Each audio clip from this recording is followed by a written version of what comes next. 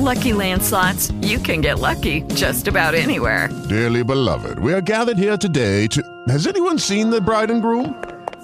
Sorry, we're here. We were getting lucky in the limo and we lost track of time. No, Lucky Land Casino, with cash prizes that add up quicker than a guest registry. In that case, I pronounce you lucky. Play for free at LuckyLandSlots.com. Daily bonuses are waiting. No purchase necessary. Void where prohibited by law. 18+. Terms and conditions apply. See website for details. Judy was boring. Hello. Then Judy discovered ChumbaCasino.com. It's my little escape. Now Judy's the life of the party. Oh, baby, mama's bringing home the bacon. Whoa, take it easy, Judy. The Chumba life is for everybody. So go to ChumbaCasino.com and play over 100 casino-style games. Join today and play for free for your chance to redeem some serious prizes. ChumbaCasino.com. No purchase necessary. Void where prohibited by law. 18+. Terms and conditions apply. See website for details. Watch Talk Heathen live Sundays at 1 p.m. Central. Visit tiny.cc/YTTH and call into the show at 512-991-9242 or connect to the show online at tiny.cc/callth.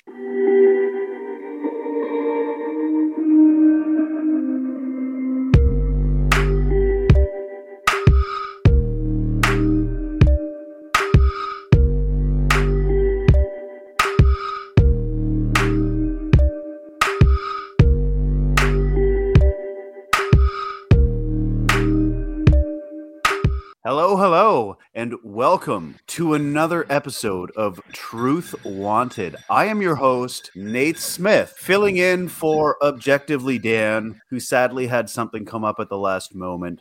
So I am happy to be your host of last resort. You may remember me from such ACA shows as Secular Sexuality, Nonprofits, and Lead Paint, Delicious but Deadly. I'm just kidding. That's not an ACA show. This is the live call-in show that happens every single week, Fridays at 7 p.m. Central Time, where we want to talk to you. We want to talk to people. We want to talk to folks from around the globe about what they believe and why. So if you want to talk to us, you can give us a call at 512-991-9242. Or if you've joined us in the 21st century at tiny.cc/call. So give us a call, folks. We want to talk to you. Truth Wanted. Truth Wanted is evidently a product of the atheist community of Austin. Now, what's the atheist community of Austin, you might ask? Well, it's a 501c3 nonprofit organization dedicated to the promotion of positive atheist culture and the separation of religion and government, a noble cause. Each week, we have a special guest. Joining me this week is no different. Welcome, MD Aware. Hey guys, thanks for having me on. Very happy to be here. I'm glad to talk to you, especially as a fellow snowbro, as I recently discovered before the show. Apparently, Dan absconds for 1 week and the Canadians move right in to take over. Yeah, we're taking over the ACA. Yeah, but we promise we won't burn down the White House this time. Yeah, not this time. Technically, wasn't us; it was the British. But hey, we were watching and drinking beers at the same time, I'm sure. So, MD Aware, tell me a little bit about yourself. What do you do? What's your gig? What are you up to? Sure. So I am a resident physician in general surgery. So like those folks on Grey's Anatomy in the first season, that's like what I do. And I am also, at the same time as I'm doing my residency, I'm doing a PhD in biomedical engineering. So my PhD focuses on cancer nanomedicine. So I'm working at the intersection of sort of nanotechnology and nanomedicine and obviously cancer. I specialize in gastrointestinal cancer, which goes along with my surgical training. And eventually I'm going to hopefully become a attending gastrointestinal cancer surgeon.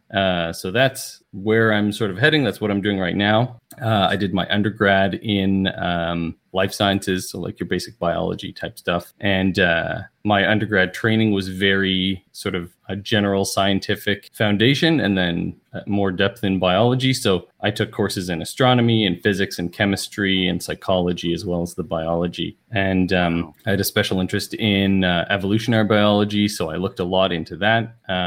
My backup, in case I didn't get into medical school, was to go and study evolutionary biology, and I'd already been accepted to graduate school for that. So I had a special interest in it, and I've sort of cultivated all of this knowledge that just happens to come in very handy for the type of topics that we get on Truth Wanted. So I'm happy to bring all of that here. So it sounds to me like you never ever sleep.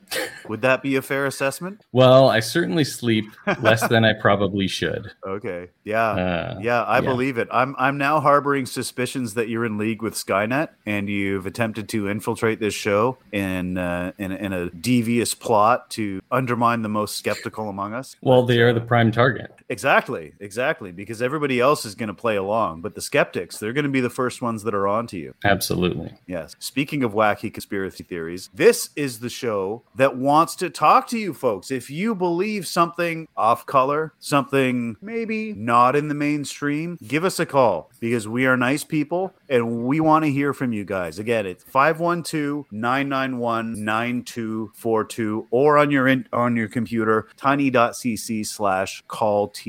So, MD, this is your first spot on an ACA show, which is amazing. I feel privileged that I'm able to usher you into the fold.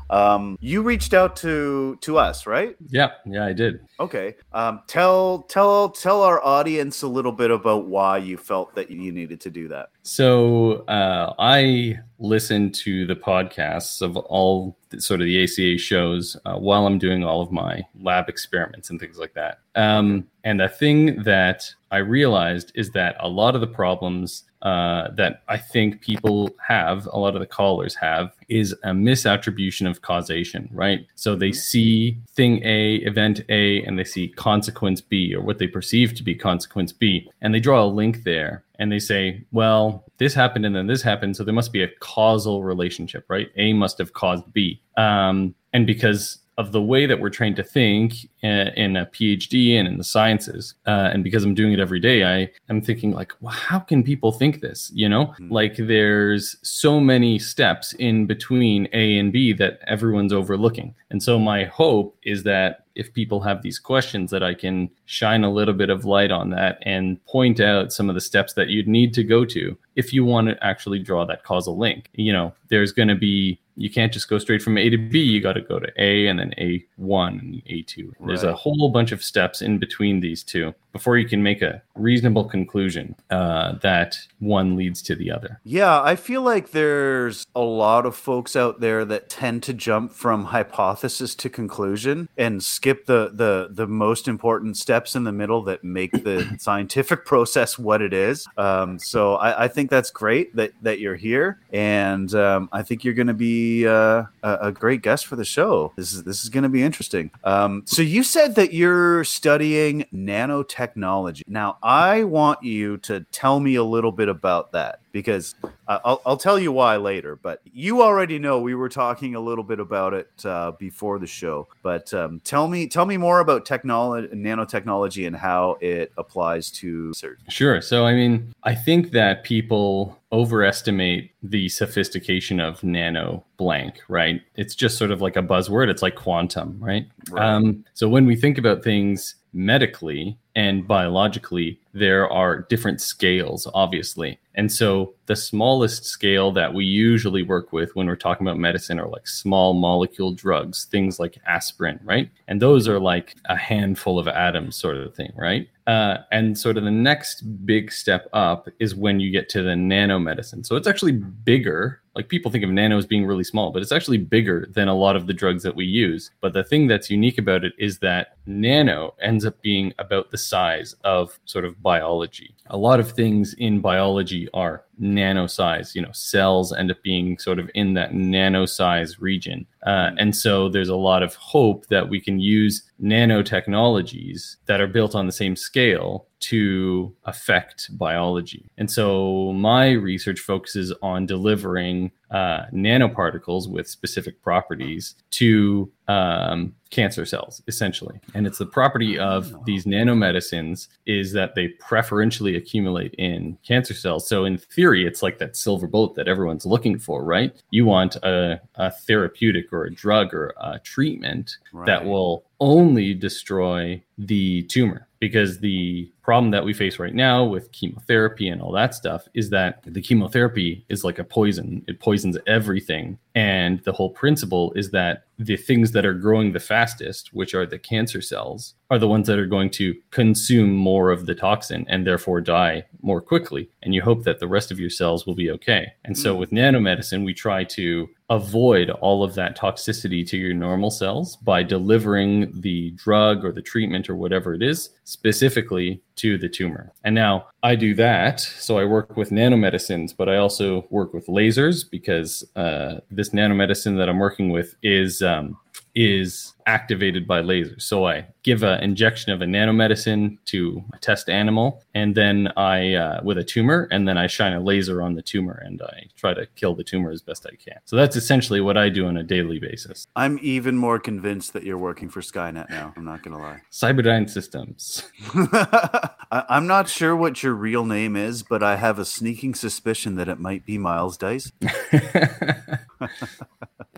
Yeah, we actually talked about animal testing on a recent episode of the Nonprofits that will be airing on Sunday between Talk Heathen and the Atheist Experience, and Cool. had some interesting perspectives on that. So yeah, definitely tune in for that, folks.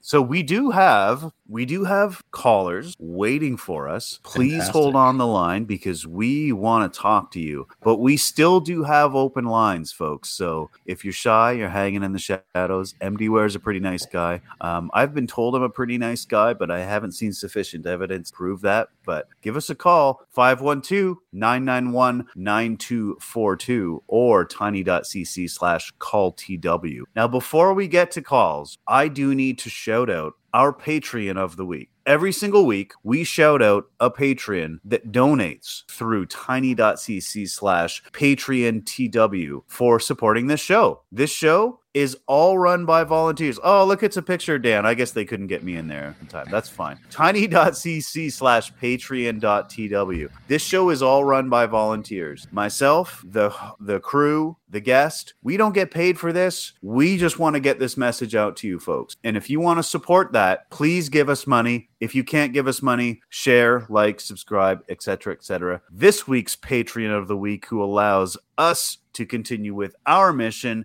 is, drum roll, Denny Thomas. Denny Thomas, thank you for helping us accomplish our mission. We super appreciate it. We appreciate everybody that is able to support the mission of Truth Wanted and the mission of the atheist community of Austin. Thank you again, Denny Thomas. All right. Now, I think I've been told I have sufficient empirical evidence to believe that this is a call-in show. So, MD Aware, on the maiden voyage of your ACA journey, are you ready to take some phone calls? I'm totally ready. Let's do it. I think you were born ready. So, I think we need to talk. We need to talk to Richard from New York. Richard from New York, you are on Truth Wanted. What's on your mind? Hi, it's good to be on. Thank you for calling. What do you got for us today? Well, I have a story about time travel and how I time traveled myself. Is there a DeLorean involved? Nope, no DeLorean, no machine. It was all wireless. Okay, all right. That is cool, man. I'm all ears.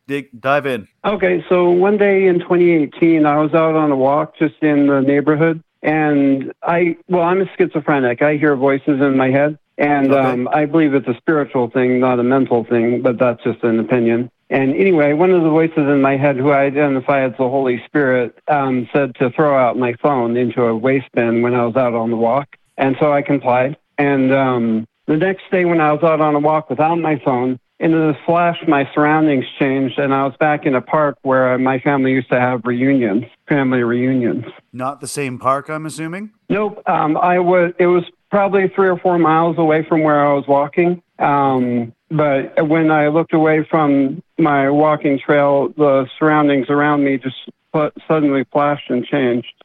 How long did they change for? Well, I was there in the park for about 45 minutes. I saw myself on my mom's lap as a kid. I estimate the year to be about 1992, so it was from 2018 to 1992.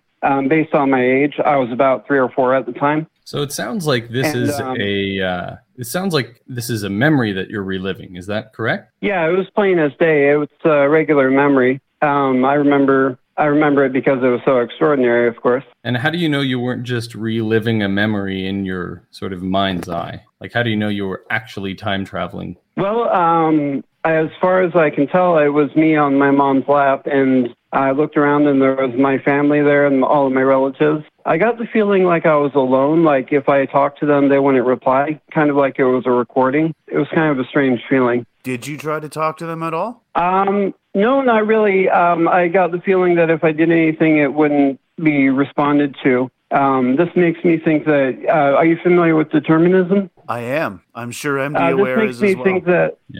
This makes me think that the timeline that I was in was more deterministically set as opposed to probabilistic. So I think that whatever forces put probability into the universe, or however that works, like quantum effects, I'm not quite an expert on it, but whatever effects do that were lessened in this area, so that because I had been there previously, I couldn't really alter it for all I could do. Okay, I just want to slow down for a second because we're jumping a little bit. I think the first thing we need to do before we start talking about whether this is evidence of a deterministic rather than a quantum universe or a probabilistic universe, we have to establish that you in fact time traveled, right? Would you agree with that, Richard? Yeah.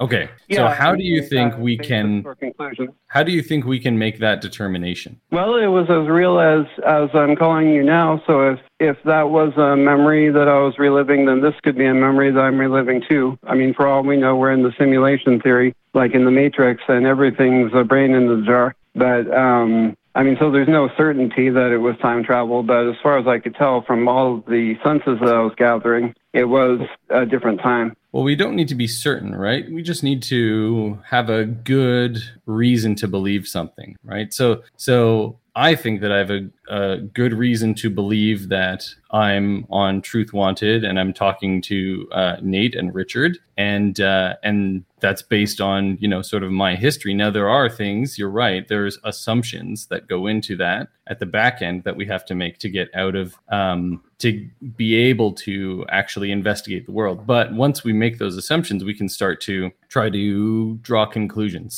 So if we're talking about this time travel situation, is there any way that you can prove that this was time travel versus a memory? How would you, if you were me and I was telling you this story, how would you differentiate between something that was someone reliving a memory and an actual incidence of time travel? Well, I think that reality is dictated by the senses, as we don't really have any other way. So the fact that I saw my family there, I saw myself on my mom's lap back when I was still blonde, and the fact that I saw my relatives around, and that I can vaguely remember seeing a man who seemed out of place from when I was that young, when I was 3 or 4, I get the feeling that it was indeed time travel.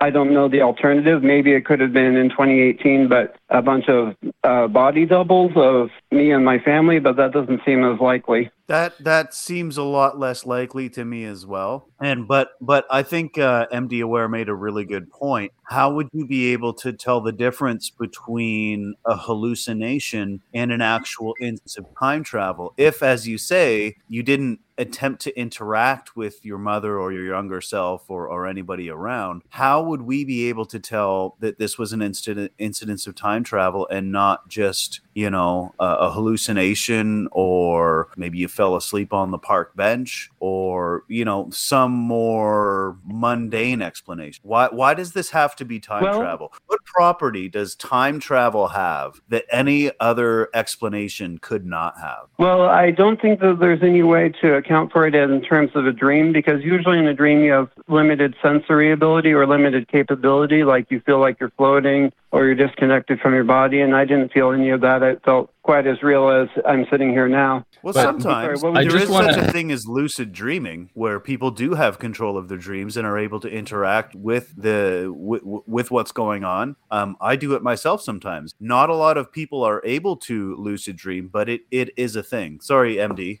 go ahead. I just want to pick up on something you said, Richard. You said most of the time you XYZ with dreams, but we don't even have to think about most of the time, right? I think I would go as far as to say that the least likely incident, right? The least likely thing that happens with a dream is still more likely than time travel, right? The least likely component of a dream, the least likely property that a dream could have is still going to be more likely than time travel. Would you agree with that, Richard? Well, not based on my experience, because I was out walking and I was highly alert at the time. I wasn't sitting on a park bench or napping or anything like that. So there would have been a discontinuity there where, like, if I had sat down on a bench and I closed my eyes, then I would be willing to believe that it was a dream. But because I was active and out walking, it seems less likely to me. Let me give you an example of what I mean. If pretend you're someone like me, you're a doctor, and someone comes in to you and they have a cough and a sore throat, the most likely cause of something like that is a cold, virus of some kind like that, right? It's going to go away on its own. A much less likely cause is something like tuberculosis. So even if the cold hypothesis doesn't fully explain the symptoms, it's still a much more likely thing to occur, right? It's much more likely to occur than, say, tuberculosis. And so I think what you have to do is you have to rule out the most likely cause. You have to completely rule it out, regardless of how likely or your assessment of the probability that it'll fit with what you're seeing. You still have to rule it out before you can go on to the less likely thing. Would you agree with that, Richard?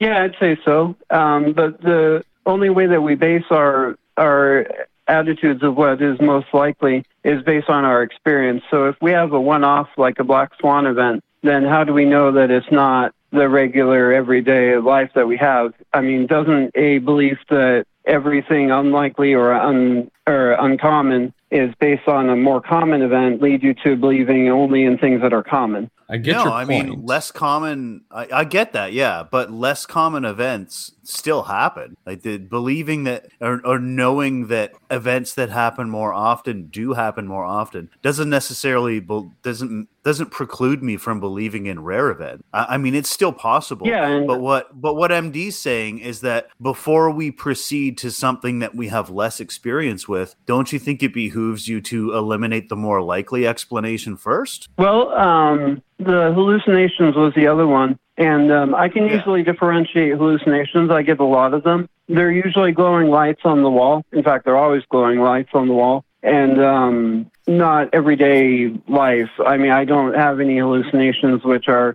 just like regular non-glowing objects. So you've never had any hallucinations that were anything other than glowing objects on the wall? Nope, that's pretty much all I see, glowing lights on the wall. Or like eyes. Richard, you mentioned that you had schizophrenia.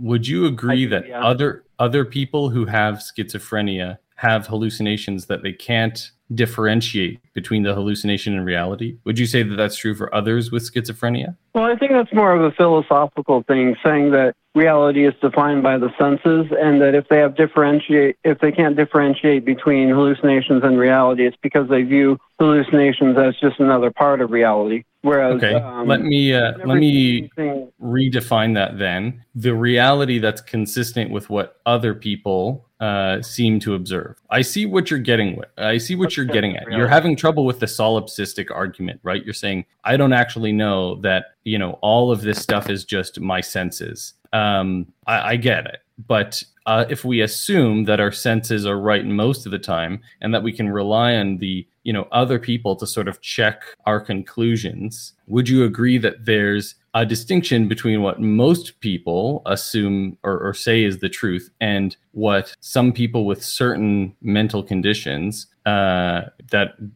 describe something that other people call hallucinations? Would you say that there's a difference between those two things? Yeah, I mean, hallucinations are subjective, and most of reality is objective. I think that a lot of people have a bias towards objective reality, primarily because of science, given that you can't really test anything subjective. So they're less likely to believe in it or trust the validity of something that's subjective. So do you think we should trust anything without testing it? Well, I think that reality is based on the senses, and there's nothing purely objective. All that we have for objectivity is shared subjectivity. So sharing something doesn't necessarily imply that it is the case. It just implies that there is a concurrent or a according reaction by someone who also agrees with it. For all we know, it could be entirely simulation theory, and even the reactions that give us the agreement upon subjective reality are all subjective in nature, and that there is no objective reality. Essentially, there is no spoon.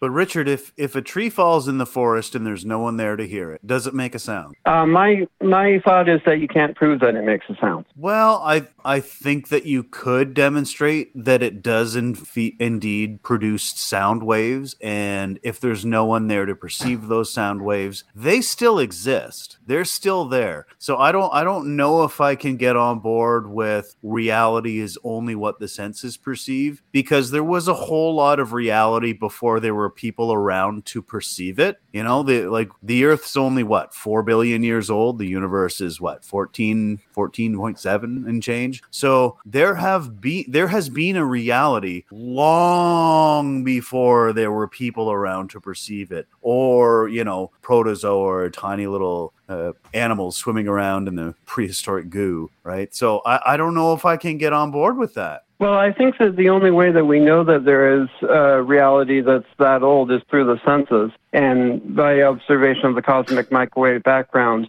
through the senses by someone's eye in a telescope. And there's no separating objective reality from subjective reality. So objective reality may exist or it may not. There's really no way to tell without using the senses. Yeah, so I think this still goes back to solipsism ultimately, right, Richard? I think what you're saying is, well, all of you scientists and objectivists, you're just assuming that your senses are reliable and that everything you're observing is a representation of air quotes reality, right?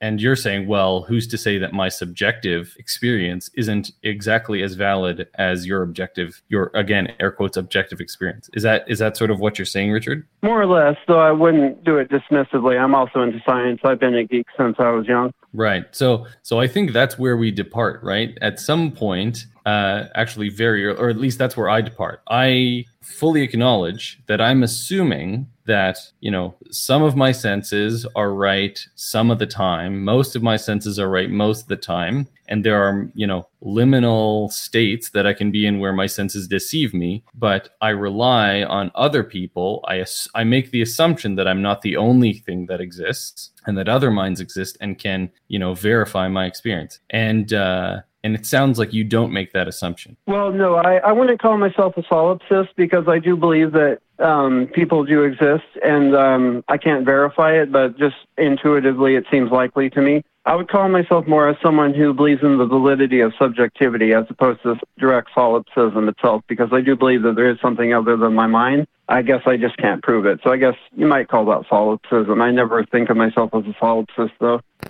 So you mentioned you said something about the validity. You believe in the validity of a subjective experience. How do you show? Because validity is something that you have to demonstrate, right? If I want to say that something is valid, I have to demonstrate that in some fashion. So how would you demonstrate the validity of your subjective experience? Well, that's the problem. How does anyone validate or how does anyone share the validity of their subjective experience? There's only subjective experience, so. Well, so we usually compare it to an objective standard, or at least the subjective experiences of others, right? So if I saw something, appear in the room, that I couldn't explain, I might ask other people in the room if they also saw that. That's a way of trying to validate my subjective experience and see if that was something that occurred outside of me or something that occurred within my mind. Yeah, I would call that shared subjectivity. That's the basis for objective reality that I follow. I don't think that cameras are inherently a better judge of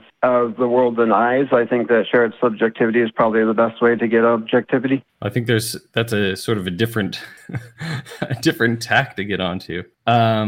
But then, so how do you, if you agree that you sort of need a shared subjectivity, as you call it, how did you validate your time travel experience using this shared subjectivity? I didn't. I can't prove that it was objective, but it was as real to me as everyday life is. So if I can't prove that that's objective, then I can't prove that right now is objective, and I can't technically prove that anyone exists. But you can... we have a shared subjectivity, right? Yeah, we're here. Yeah. So I think that goes back to Nate's question, right? He asked you for evidence of shared subjectivity, right? He asked if you spoke to the people that you saw when you time traveled. Were you able to validate this, right? That's what Nate was really asking. I spoke to some of my relatives who were at the family reunion, and they said that they couldn't remember. Granted, it was a long time ago, and I barely remember myself. So what do you think the most reasonable thing to believe is then? If you can't get your subjective validation, what do you think the most reasonable thing to believe is? Well, I think that I'm just going based on the status quo that I assume that objective reality exists, and this is no different than any other day. So I have no reason to think that it was entirely subjective, even though I didn't share it. Like, I never share going to the bathroom, but I'm pretty sure that going to the bathroom is objective. Do you see how this is a little bit of a different thing, though? Like, how many times have you time traveled versus how many times have you used the washroom? One was a one-off, and the other times probably pretty often. Right. So again, I'm going to quote like Carl Sagan, who said extraordinary claims require extraordinary evidence, right? And the extraordinary thing here is that you're talking about an event that even for you has only occurred once. So I would call that an extraordinary event. It's not part of your ordinary everyday experience. And so I would, if it were me, I would want some additional verification that had actually occurred. That would be the first thing that I would do too. You know, if I were transported back to a family memory from years ago, the first thing I would do would be like, wow, this is cool. I'm going to go talk to my Aunt Karen. I'm going to go see if I'm going to investigate this. And the fact that you didn't do that kind of makes me think that maybe it was just a dream or a hallucination. Why wouldn't you want to go up and investigate and talk and find out whether this is a real experience or not? Especially considering, like you said, this doesn't happen to you. This hasn't happened to you. You do suffer hallucinations because of your condition, but not this one. So I would think, especially in your position as somebody who does suffer from this and encountering a new phenomena, this would be the first thing that you want to do, is you want to go and you want to verify this thing. And the fact that you didn't do that makes me think that you are more an observer than a participant, hence probably dreaming. Well, I would call myself an observer, yes, but I wouldn't say that necessarily equates to dreaming. Well, but you said yourself that you felt like if you were to interfere or interact, that it would end. No, not Again, that it would sound end. Like you were reliving a pleasant experience response. that you didn't want to stop. I'm not judging you for that. I wouldn't want it to stop either. I would love to go back to a pleasant memory from my past and watch it again. That would be amazing. So no, I'm not judging you for not wanting to disturb that. But doesn't that sort of indicate to you that that probably inside of your own mind, it was a construct of that mind, whether it was a dream or a hallucination? Doesn't really matter. It seems to me like it was probably just a machination of the wetware inside of your skull. But let's take a step back, Richard. Would you say that it's more reasonable to say that it was actually time travel, or would it be more fair to say that you had an experience and we don't really have any good verification or a firm idea of what happened. It was an unprecedented event, even for you. Yeah. So that's what I was saying. Yeah.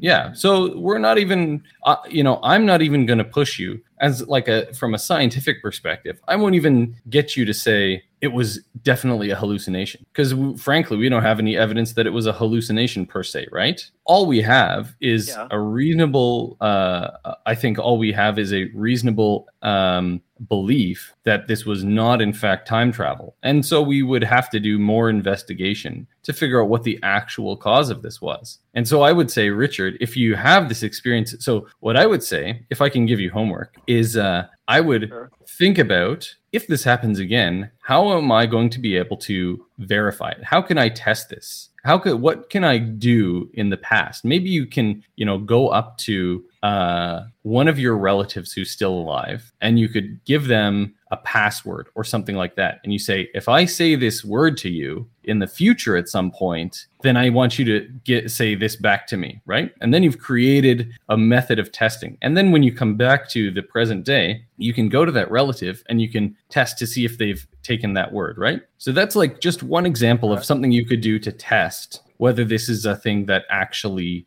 occurred. Do you think does that sound reasonable to you, Richard? Well, I wasn't really interested in testing it. In fact, at the time, I was in a very calm state, and I had no doubt that it was real. It seemed very obvious to me that I was in the past, and even though this was a rare experience, I had the strange feeling about it that I was just kind of gliding through it. And so are you interested in testing it now? Abnormal. Well, after the fact, there's not really much that I could do, and I still have the memory plain as day, so to me it's proven. I agree. I mean, I understand that it's only an anecdote, so I can't really relay it.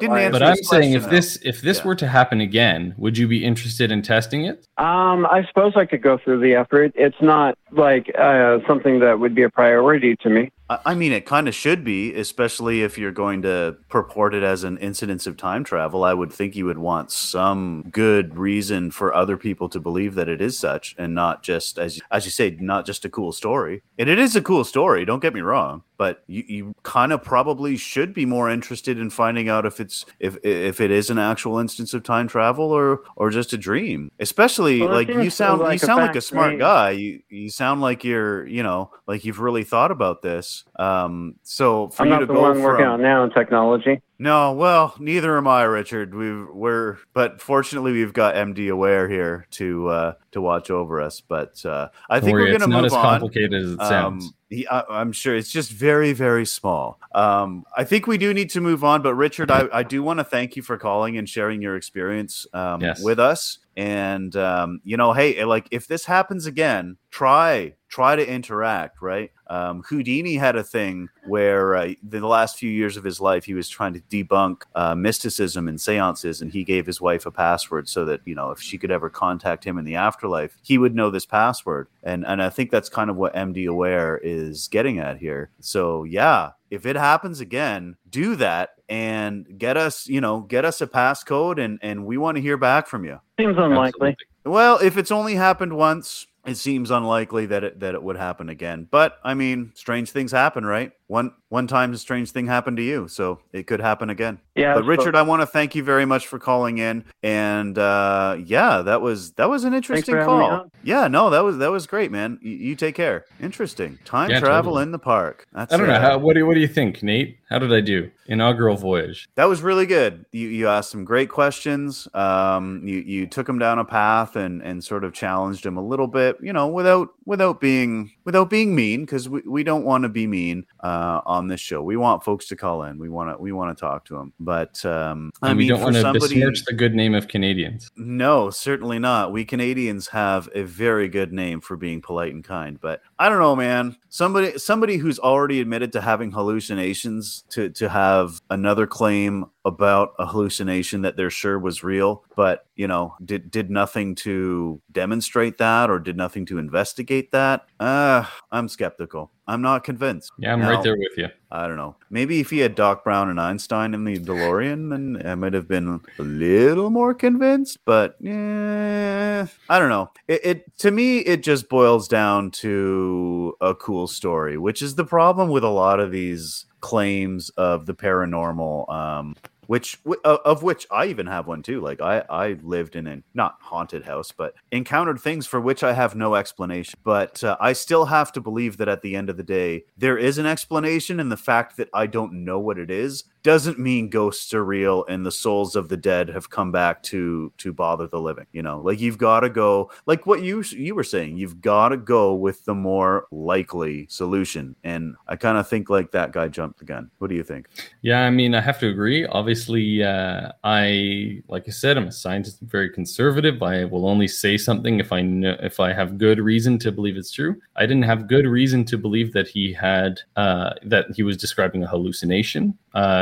Despite, perhaps his past medical history. But I feel firm enough that we can conclude that this was not an incidence of time travel based on what he presented. And so I'm happy to leave it at that. He had an experience that we don't have evidence to suggest what it was in fact, right? And we have to leave it at that until we have more evidence. Yeah, absolutely. Now, folks, this show, as fascinating as it is not the only show that the atheist community of Austin produces. There are other shows such as Secular Sexuality. See that?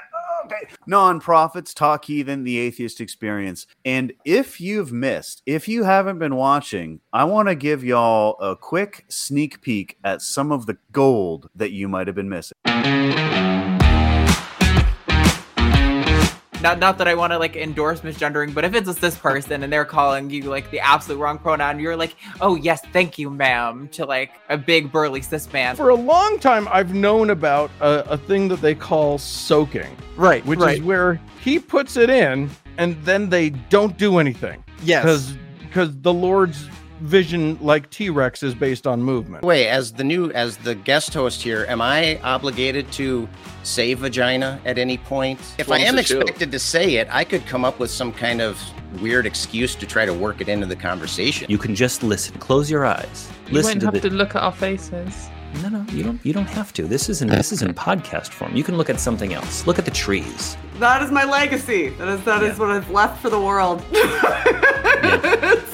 That is my legacy. You're welcome, internet. You're welcome. Also, vagina.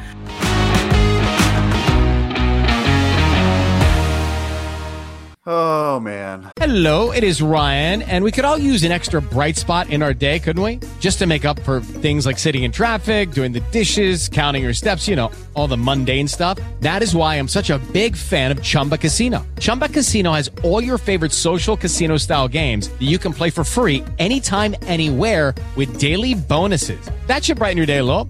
Actually, a lot. So sign up now at ChumbaCasino.com. That's ChumbaCasino.com. No purchase necessary. VGW Group. Void where prohibited by law. See terms and conditions. 18+. I love the highlight reel. I really, really do. And Nate, what's your bet? How long will that joke last? How many weeks consecutively? I mean, it's kind of a running thing, so I'm going to give it 7 weeks. Wow. Okay. Yeah. I was going to go even higher. 3 months. Yeah. I mean, I feel like it might be one of those things that kind of gets to be like an inside joke. So it's only like, hey, if you were watching the ACA shows during the autumn and winter of 2021, then you're going to get the vagina joke. Otherwise, man, you're just not one of the cool kids. But we've had quite a few funny memes come and go, and vagina is definitely one of the best ones that we've had. We definitely need to keep that up, and we need to normalize that. As I'm sure as a medical doctor you can agree, we need to stop renaming things with these infantile monikers and just say what it's a penis. Yeah, half of us have one. I mean, what really kills me is, I don't know why, but the term womb I really dislike. I prefer uterus. Like, that's what you see in the medical textbooks. Whenever someone says womb, it just seems loaded with so much baggage from not just religious, but all these other things. I don't know. It really gets me. It's under my skin for some reason. It's a uterus. Interesting. Mm-hmm. I can't say that I've had an objection to the word womb, but I do certainly agree that there's benefit to be had, especially in terms of, sex education and teaching your kids not to be comfortable with their own bodies. I think it's better to just the actual anatomical terms. But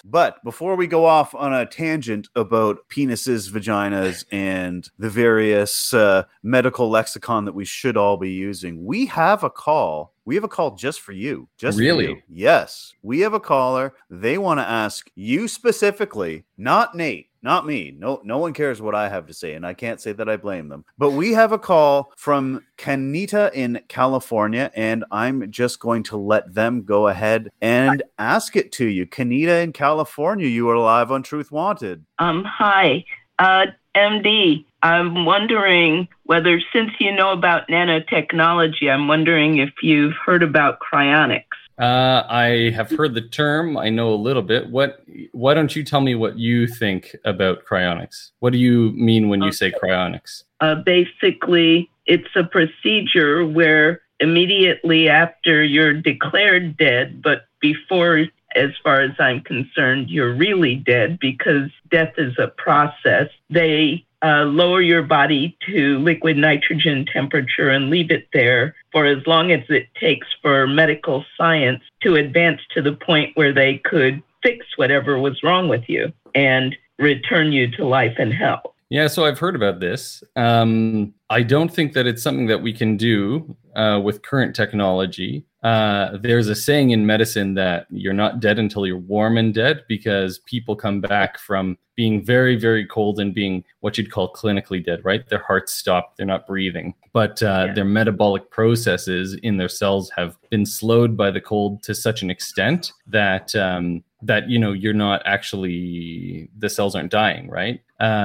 So it's got a biological basis to a certain extent. I watched a documentary on Netflix just earlier this week about a diver who ran out of oxygen in 4 degrees Celsius water and was under without air for about a half an hour. And he was able to be revived. And, there's some very reasonable biological explanations about that. Probably he was at such a depth that the partial pressure of oxygen in his tissues made it so that he had a lot of oxygen sort of stored in his tissues. But certainly the contribution of this very cold water and a very low body temperature contributed to him being able to be revived. Now, when you're talking about cryonics, I think that that's it's kind of a different story, and there's some problems. So first of all, I don't think we're anywhere near there with current medical technology. Well, we certainly can't bring people back, right? Because, yes, that'll probably take nanotechnology to, make sure that all of the pieces end up back where they belong. But I think part of the process, you can't discount the process of the cooling, right? Because if you cool biological tissues too quickly, then they form ice crystals, and the ice crystals burst all the cells. And then all of your cells are going to be dead. So it's not just the rewarming, right? You can't just throw yourself, when you're inches from death, you can't just throw yourself into a vat of liquid nitrogen and wait for medical science to advance to the point where you can recover. I think that if we want to do this sort of thing, then then both the freezing process and the recovery process need to be perfected. Because Alcor currently uses a process called vitrification, where they get rid of the blood and replace it with cryoprotectant that keeps the cells from actually freezing. You become more like a glass, and that's a process that would need to be reversed in the future. And we don't know how to do that yet. Actually, we've reversed it in, tiny things, planarians and so on. But so I guess I would say that if you can't bring someone back, then you can't know that you put them under properly, right? You have to do them both. So all these, I've heard of these companies that are saying, we don't know how to unfreeze you, but we'll freeze you. Right. And we'll freeze you now later. And we'll figure it out later. Yeah. I don't buy that. And then the other thing you have to consider is that whatever is killing you, that's bringing you to the brink of death, you're still going to have that, whether it's cancer or a heart attack or a brain tumor or whatever. That's not going to go away just from the freezing. I understand you're going to hope that they've figured something out in the future, but I don't know. That's a big gamble to take. And the thing is too, if you don't know the end result, if you don't know the goal, the goal of the process, how can the method you're using get you there? You know what I mean? It's kind of like, well, I know the goal is to wake you up, but if you don't know how exactly you're going to do that, you know, it's kind of like stepping out your front door in Cincinnati and being like, I'm going to go to New York City, and then just setting off in a direction and walking. Like, you don't know what the Wright brothers didn't know, you know, how they were going to get across the ocean, and we didn't know how we were going to get to. Well, the Wright brothers didn't fly across the ocean, and the Wright brothers had a concept of what lift was. So they had a good reason to think that this would work. So I mean, I'm not trying to completely discount it, Kenita. I'm just saying there's so many caveats here that like what MD Aware was saying. Like, if we don't do the first steps of the process right, how do we know that it's going to be reversible in the future? I really don't think that you can be. So I would be extremely skeptical. If I can put it in a medical context, like, because I do operations, I would not go into an operation to, say, remove a tumor from someone's liver if I wasn't going to be able to put them back together, right? And make sure that they could actually recover from the operation. The bottom line is, like, in medicine, we try to do as little harm as possible. And so, like, if it were me and you were my patient, Kenita, and you came and you said, I have some disease that's going to kill me in 3 months. I'd like to get, you know, this cryonic procedure. What do you think? I would say, I recommend that you make the most of the time that you have left, because you may lose that little time to this very uncertain procedure. I would, with your best interest at heart, I would advise you not to go through with this sort of thing. You do not put well, for one thing, it's not legal to do cryonic suspension until after someone has been declared dead, right? You are at the point where if you don't cryonically suspend this person, your only other options are cremation or burial, which have precisely zero chance. I get what you're saying. If you get suspended, it may not be a large chance, but given the trajectory that we seem to be on, right? If you had looked at the Wright brothers and told them that someday people would be on the moon, they might have had enough forward looking to say, oh, yeah, we might be able to do that someday. We obviously couldn't do it then. We didn't have the materials. We didn't have the science. We didn't know how it could be done. But the possibility was there. And it's like, well, sure, go ahead and give it a try. Basically, I get what you're saying, Kenita. You're saying that the risk is basically zero. You're not venturing anything. But I would say that that's only true if, you know, you consider all the factors, including, you know, the financial factor. Are these places going to charge you like a lot of money? Are they scamming you, basically? And then how are the people who love you going to react to this? You know, are they going to be deprived of, you know, the opportunity to say goodbye through whatever service that, you know, they want to do? I just think, you know, obviously, I don't know if this is something that you're considering doing. But I'm actually signed up with Alcor. I have a life insurance policy. Okay. Just like any other life insurance policy, but, you know, it pays off to Alcor. And it's not like they're getting rich on this because, you know, they only, basically, they can pretty much keep their doors open and do a little research in the direction of trying to improve both the freezing, actually vitrification these days, process, and, you know, looking forward to when nanotechnology, which the biological version as opposed to the just molecular machines version, will be able to, you know, it's like once you're in the doer and they just, and say in the future, they say, okay, we're going to bring you back.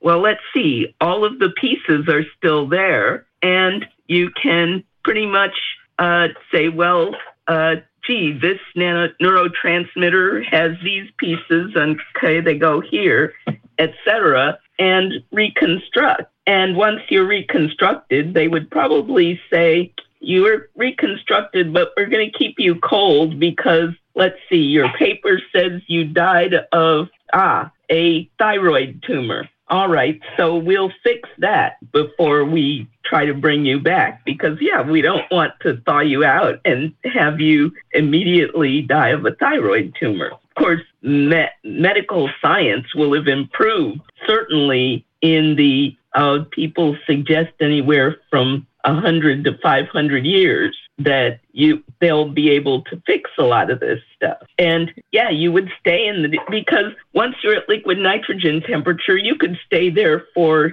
an eon and nothing would change. Right. Yeah, I get what you're saying. It gets back to the process, though, that MD Aware was talking about. It's the process that's the flaw. So they may be able to fix the problem then, but they may not be able to fix the deficiencies in our primitive processes that we did back now. And I don't know. I wouldn't take that chance. What do you think, Well, MD? the more advanced the science gets, the more damage they'll be able to fix. So I think I agree with you, Kenita, that medical science is going to continue to advance. However, we're still bound by the physical laws of the universe and things like that, right? There is going to be, like for instance, if this process rendered you or rendered a person essentially down to the individual atoms and lost the information about how those atoms were arranged, there's nothing we can do to rearrange you. That there's a law of physics that acts as a boundary to that. And I don't know anything about this company. I don't know anything about this vitrification process that you're describing. I would say what I've read and what I sort of know from my understanding of biology and medicine, I don't think that this technology is sufficiently mature to be feasible. However, I could be wrong, and I have been wrong in the past, and I'm going to be wrong in the future. So maybe I'm wrong about this. But the only thing I would say is it's your body. Obviously, it's your choice, and I would just, if it were me, I would be thinking about this not just in terms of its effect on me, but its effect on all the people that I care about. Oh, that's true. You would. Well said. I know other people who are signed up. Some of them have their entire family signed up so that they would be sure to have people around when they came back. Some have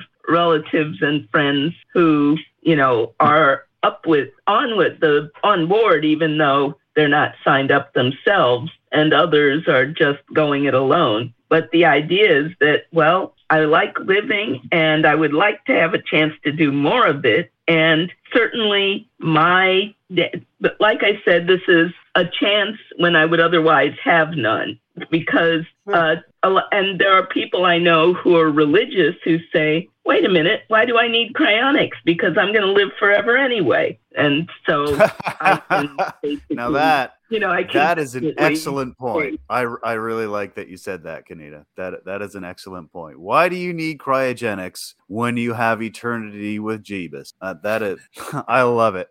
All right, Kenita, I think we're going to move on. You wanted a hot take from a medical professional. You got one. You also got one from some random guy in Canada.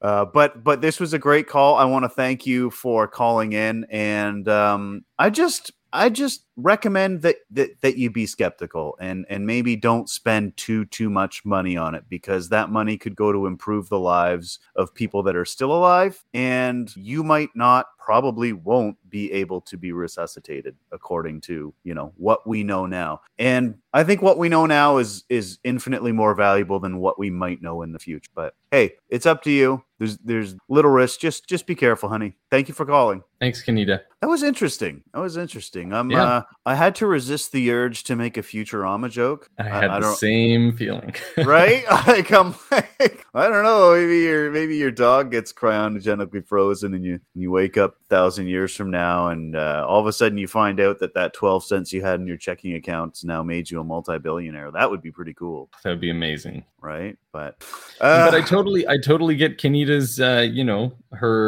her assessment of things. It's kind of like a Pascal's wager. she doesn't see a downside if she's going in when she's already dead. Wouldn't that already be too late, though? Like, if they were going to be able to revive you, wouldn't they have to do it when there was still some brain activity? Like, once that's gone, isn't it gone?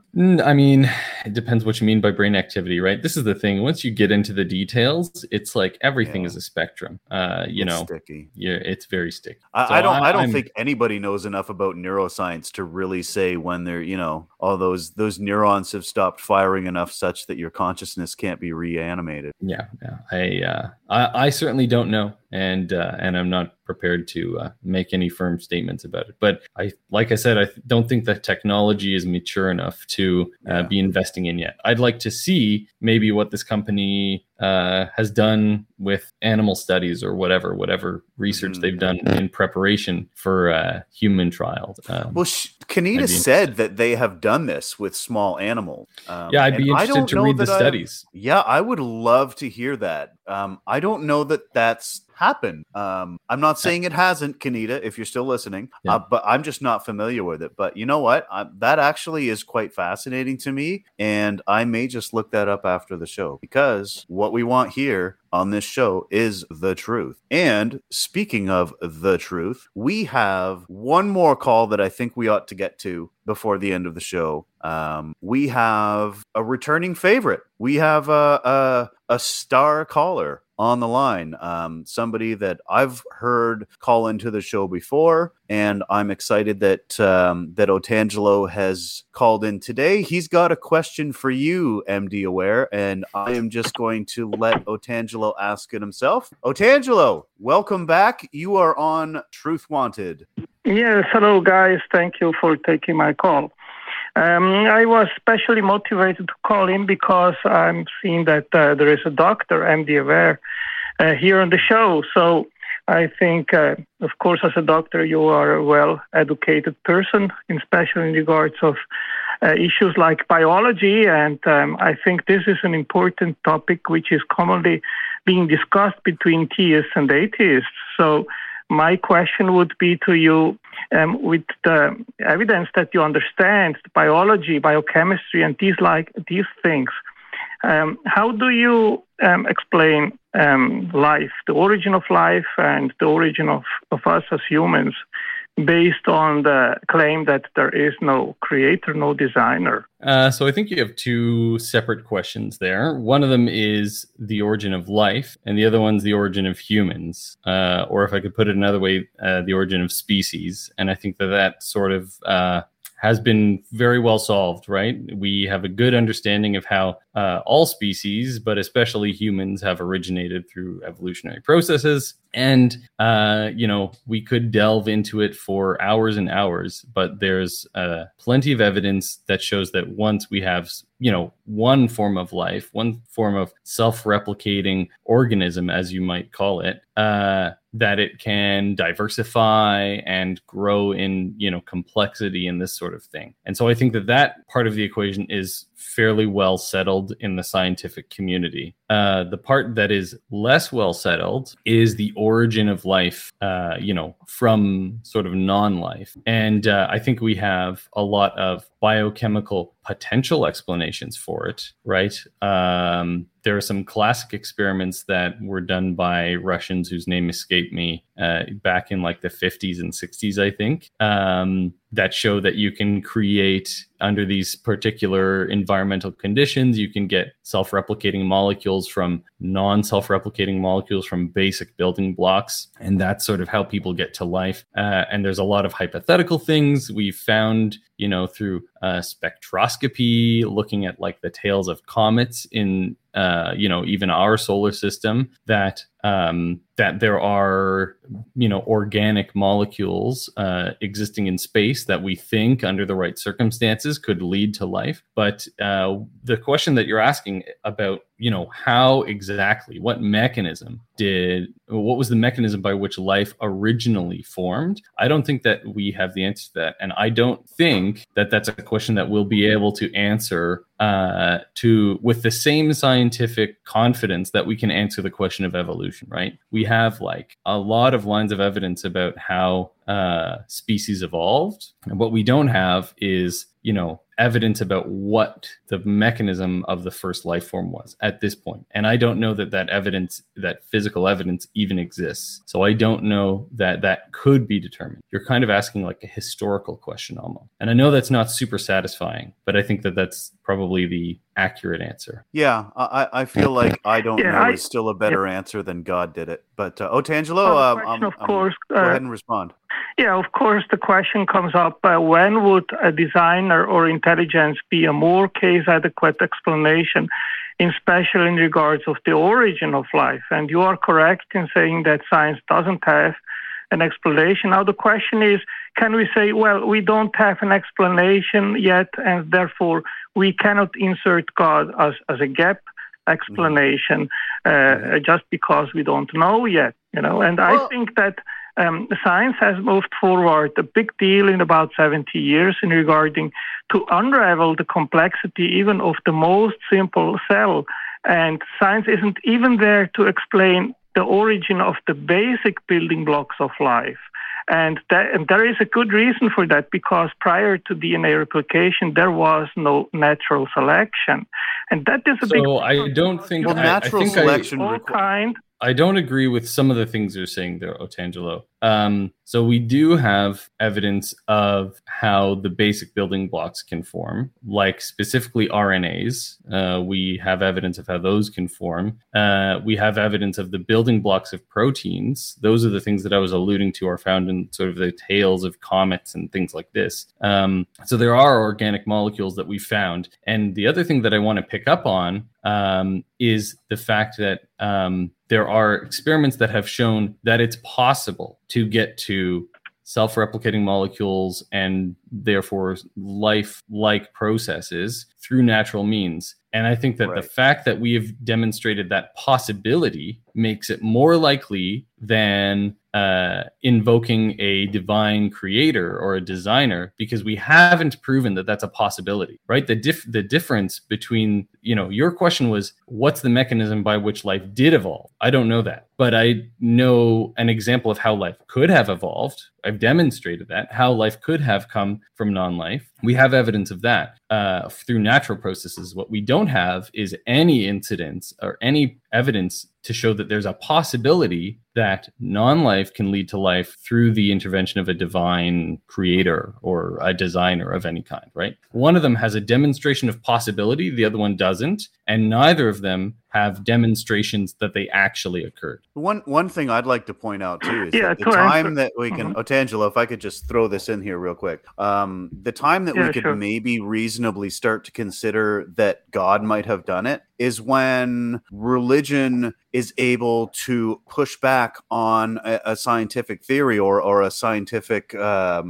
discovery, right? Like, we had God created all the animals. Now we know that that's not true because of the process of natural selection and evolution. We have God created the heavens and the earth in 6 days, and we know that's not true because we know the earth formed from an accretion disk. We have, well, maybe then God just created the universe, and now we know that that's not the case because we have a good idea of how the universe began. And it seems like religion is constantly being forced back into these tiny gaps of things that, well, I don't know this yet, so therefore God. But I have yet to see an example of the opposite, of how a religious claim has pushed back on a scientific body of knowledge and been correct. Can you think of any? Well, you guys have raised so many issues which would have to be tackled. And that's what we do on Truth Wanted, my friend. Here. But let me address just one assertion, which was made by MD. And in regards of the origin of RNAs, I'll quote here from Leslie Orgel, and he says, "It is possible that all of these and many other difficulties will one day be overcome, and that a convincing prebiotic synthesis of RNA will become available. However, many researchers in the field, myself included, think that this is very unlikely." So they disagree basically with what MD just said. And I'll quote here also Eugene Koonin in the book The Logic of Chance. And he says, "Despite many interesting results to its credit, when judged by the straightforward criterion of reaching or even approaching the ultimate goal, the origin of life field is a failure. We still do not even have a plausible, coherent model, let alone a validated scenario for the emergence of life on Earth.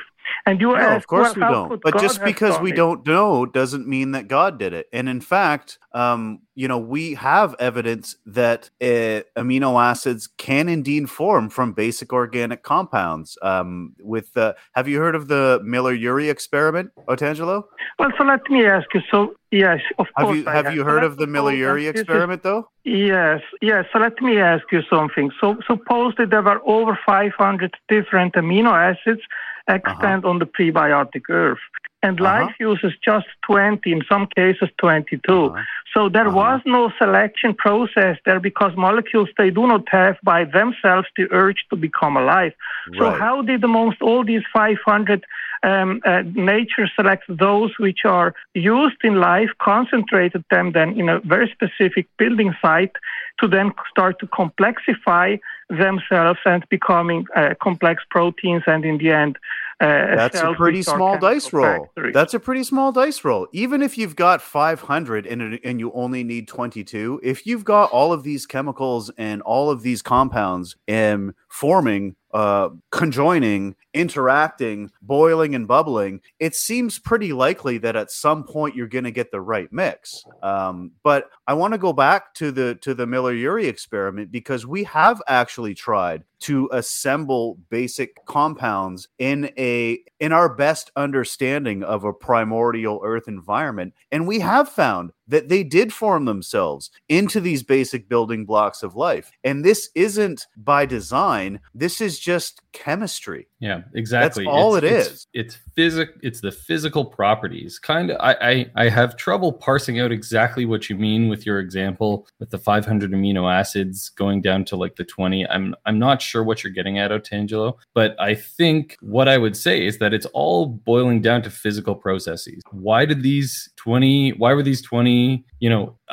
you would say selected for life? They were selected through natural processes because they were the most effective ones in performing whatever task it was that led them to the ability to self-replicate because of their physical characteristics, right? It's the same way that, like, why does a piece of driftwood wash up on the beach when a rock sinks to the bottom of the ocean, right? It's because of the physical characteristics of the thing, right? A piece of driftwood is long, it's buoyant on the water, it can wash up and it can look like, when the tide goes out, that it's left, almost like a fence looking thing up on the beach. And you might be fooled into thinking that somebody designed and put that fence there. But really what this arose from was just the physical characteristics of the objects interacting with their environment. And it's really the same, like kind of like we say, it's turtles all the way down. It's all just, physical things interacting by physical laws with their environment. That's at least what I would say. And the only other thing that I would challenge you on, Otangelo, is if you're going to say that God is a more likely explanation, then you have to prove God first before you can use God as an explanation for a phenomenon like the origin of life. You have to establish that God exists, the same way that we had to establish that chemistry exists. We had to establish the laws of physics and biochemistry before we could use that as an explanation for the origin of life. And so I would say that if you want to make the claim that God is the explanation for the origin of life, then you would have to do all that same work that all these physicists and chemists and biochemists have done over the past,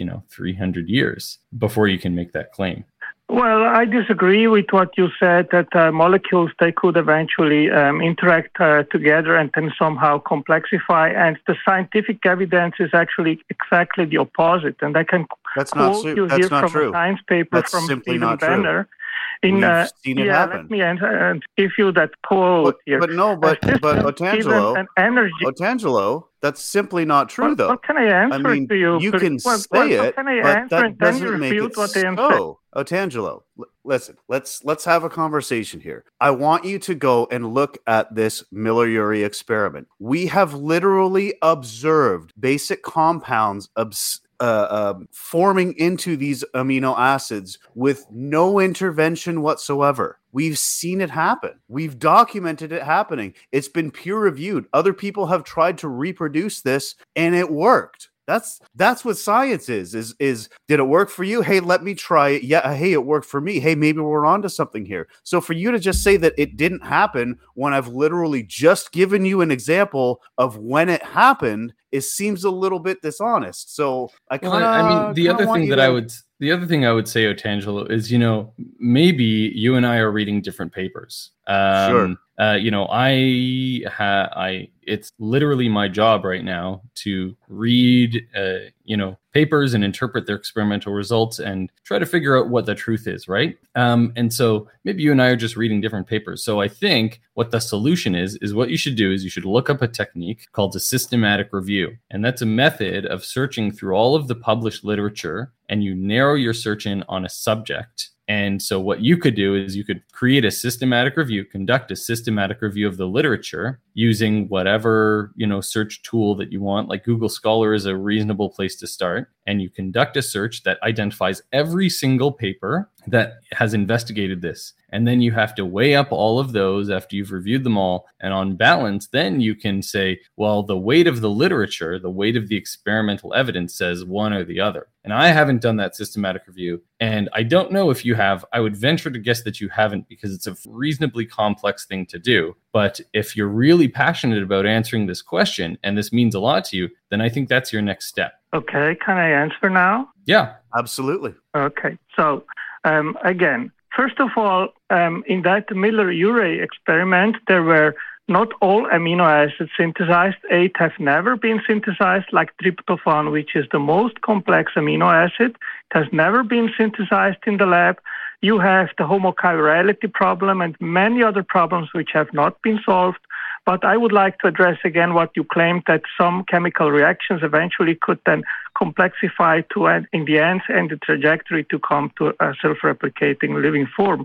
Otangelo, I just want to make sure. Did you hear what I said? Yes, and could I please now quote just to? So I think if regardless of what you quote, I think that the problem still remains that you and I are obviously reading different papers, right? You can quote, and I could go and look through the literature and I could quote, but until we've both done a systematic review and looked at all of the papers, then how do we know that you're not just don't happen to be coming across all of the papers that tend to support your conclusion, right? And I could be coming across and reading only the papers that support my conclusion, because in any scientific field, there's going to be, some debate amongst scientists about the nuances of what happened. So I think, rather than going back and forth quoting papers, we need to do a proper, thorough, systematic review of all of the published experiments on this before we can draw a conclusion.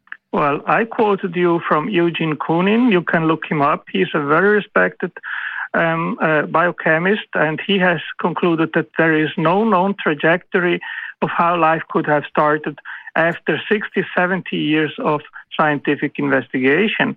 And one problem, a big problem, is that systems given energy and left to themselves devolve to give useless complex mixtures, asphalts.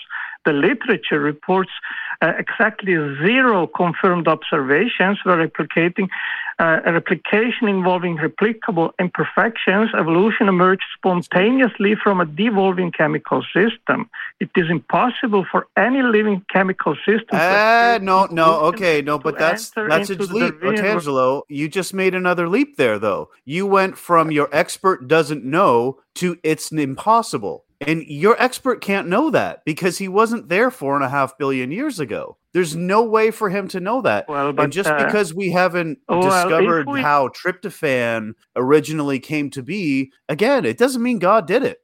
I don't know is still a better answer. I would say we can use eliminative inductions, and when we have 2 possible explanations, one is intelligence and the other is no intelligence, and the no intelligence hypothesis only results in no positive end result in going to show that life from non-life by undirected means is possible, then it is logical that at a certain point you need to come to the conclusion, just because we don't know doesn't mean that your answer is correct, though. Yeah, let me ask you, I don't know doesn't mean that you got it right. That's not how science works. Let me ask you, Otangelo, if so say you're right. Currently, say just for hypothetical, that right now we don't have evidence that non-life can give rise to life. Does that mean that we can reasonably draw the conclusion that God did it? I would say no, because tomorrow I could go into the lab and do an experiment that shows that life can arise from non-life. We can't conclude that it's possible yet. My read of the literature is that we can conclude that, but you disagree. So that's fine. Until we do a systematic review of the literature and we, get a good balanced assessment, we shouldn't make a decision either way. But Nate's point is still valid, right? Just because we haven't figured it out yet doesn't mean that you can just appeal to God did it. Okay. In what case would you say, okay, God is the better explanation? I would not. I've already answered that question.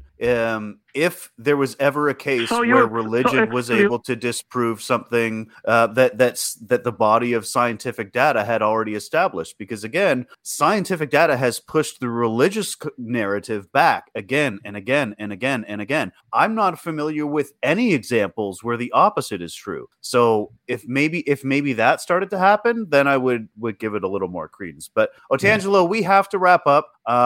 I just want to say that I like you, man. I like talking to you, even though we disagree and we can get a little bit heated. I like the fact that you're calling in and you're asking questions. You seem like an honest guy. And even though we disagree, I really do like talking to you. And I hope I get to talk to you again. Yeah, I think, Otangelo, you've got a very curious mind. And I think if you applied it, you could be a really good scientist. You could, if you learned some research techniques, you could be really driven and very, very productive as a scientist, if that's what you wanted to do. Otangelo is awesome. Are you there? I think he's gone. Looks like it, eh? I think he's gone. That's okay. Hey, you know what?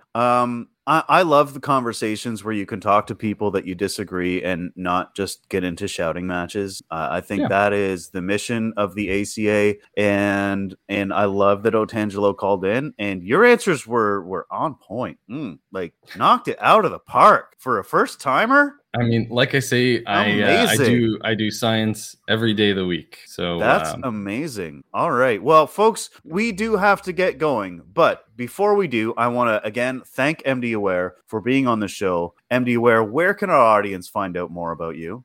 So I don't have anything to promote. I don't have anything to push or sell. I'm just here to answer questions. So cool. We'll see if there's demand and the ACA wants to invite me back to be on Truth Wanted at some point. I'm happy to oblige. We'll see if we like you. I drink Budweiser, by the way, just saying. That might help your case. But folks, for the rest of you, if you'd like to support the show, you can do so by donating to our Patreon at tiny.cc/Patreon. TW. There's a couple different tiers there. You could get your name shouted out during the show if you donate, and you will be a part of producing more epic content with folks like MD Aware and some other random guy. Also, you can support the show by becoming a member. You can get emojis in our live chat. Your name gets highlighted in the chat in the fancy green letters, and you will be immune to chat timeouts. It shall not touch you. You can talk as much as you want for as little as 99 cents a month. So become a member on the YouTube and support our mission. We've also got merch. Go to tiny.cc/merchaca. We got your hoodies, we got your stickers, we got your t-shirts, and we got your masks. See ya, folks. This COVID thing is not going away anytime soon. So get yourself a Truth Wanted mask. And you can also listen to our audio only channel. Apparently, people listen to this show in audio only. I feel bad for you that you can't see my handsome mug, but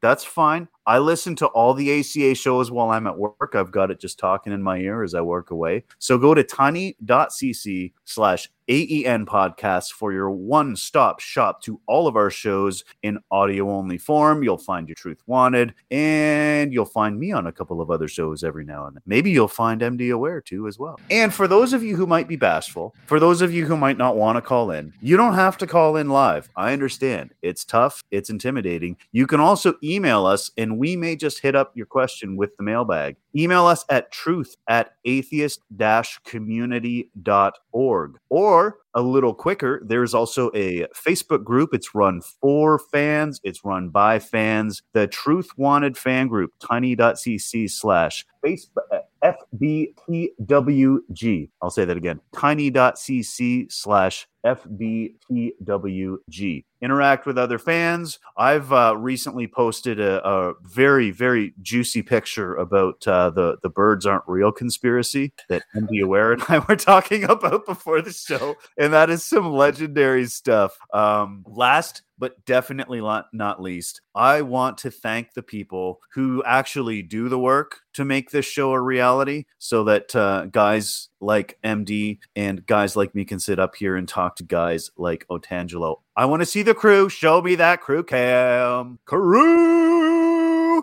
Look at those handsome devils. Wow. Thanks, guys. Thank you for doing what you do every single week. You mean the world to us. So that's our show for tonight. I was your temporary host, Nate Smith. Dan will be back. I believe he's back next week. But yes, he's going to be back, folks. You're not stuck with me for very long. And as always, remember, seek out the truth. See you next time. Kitty!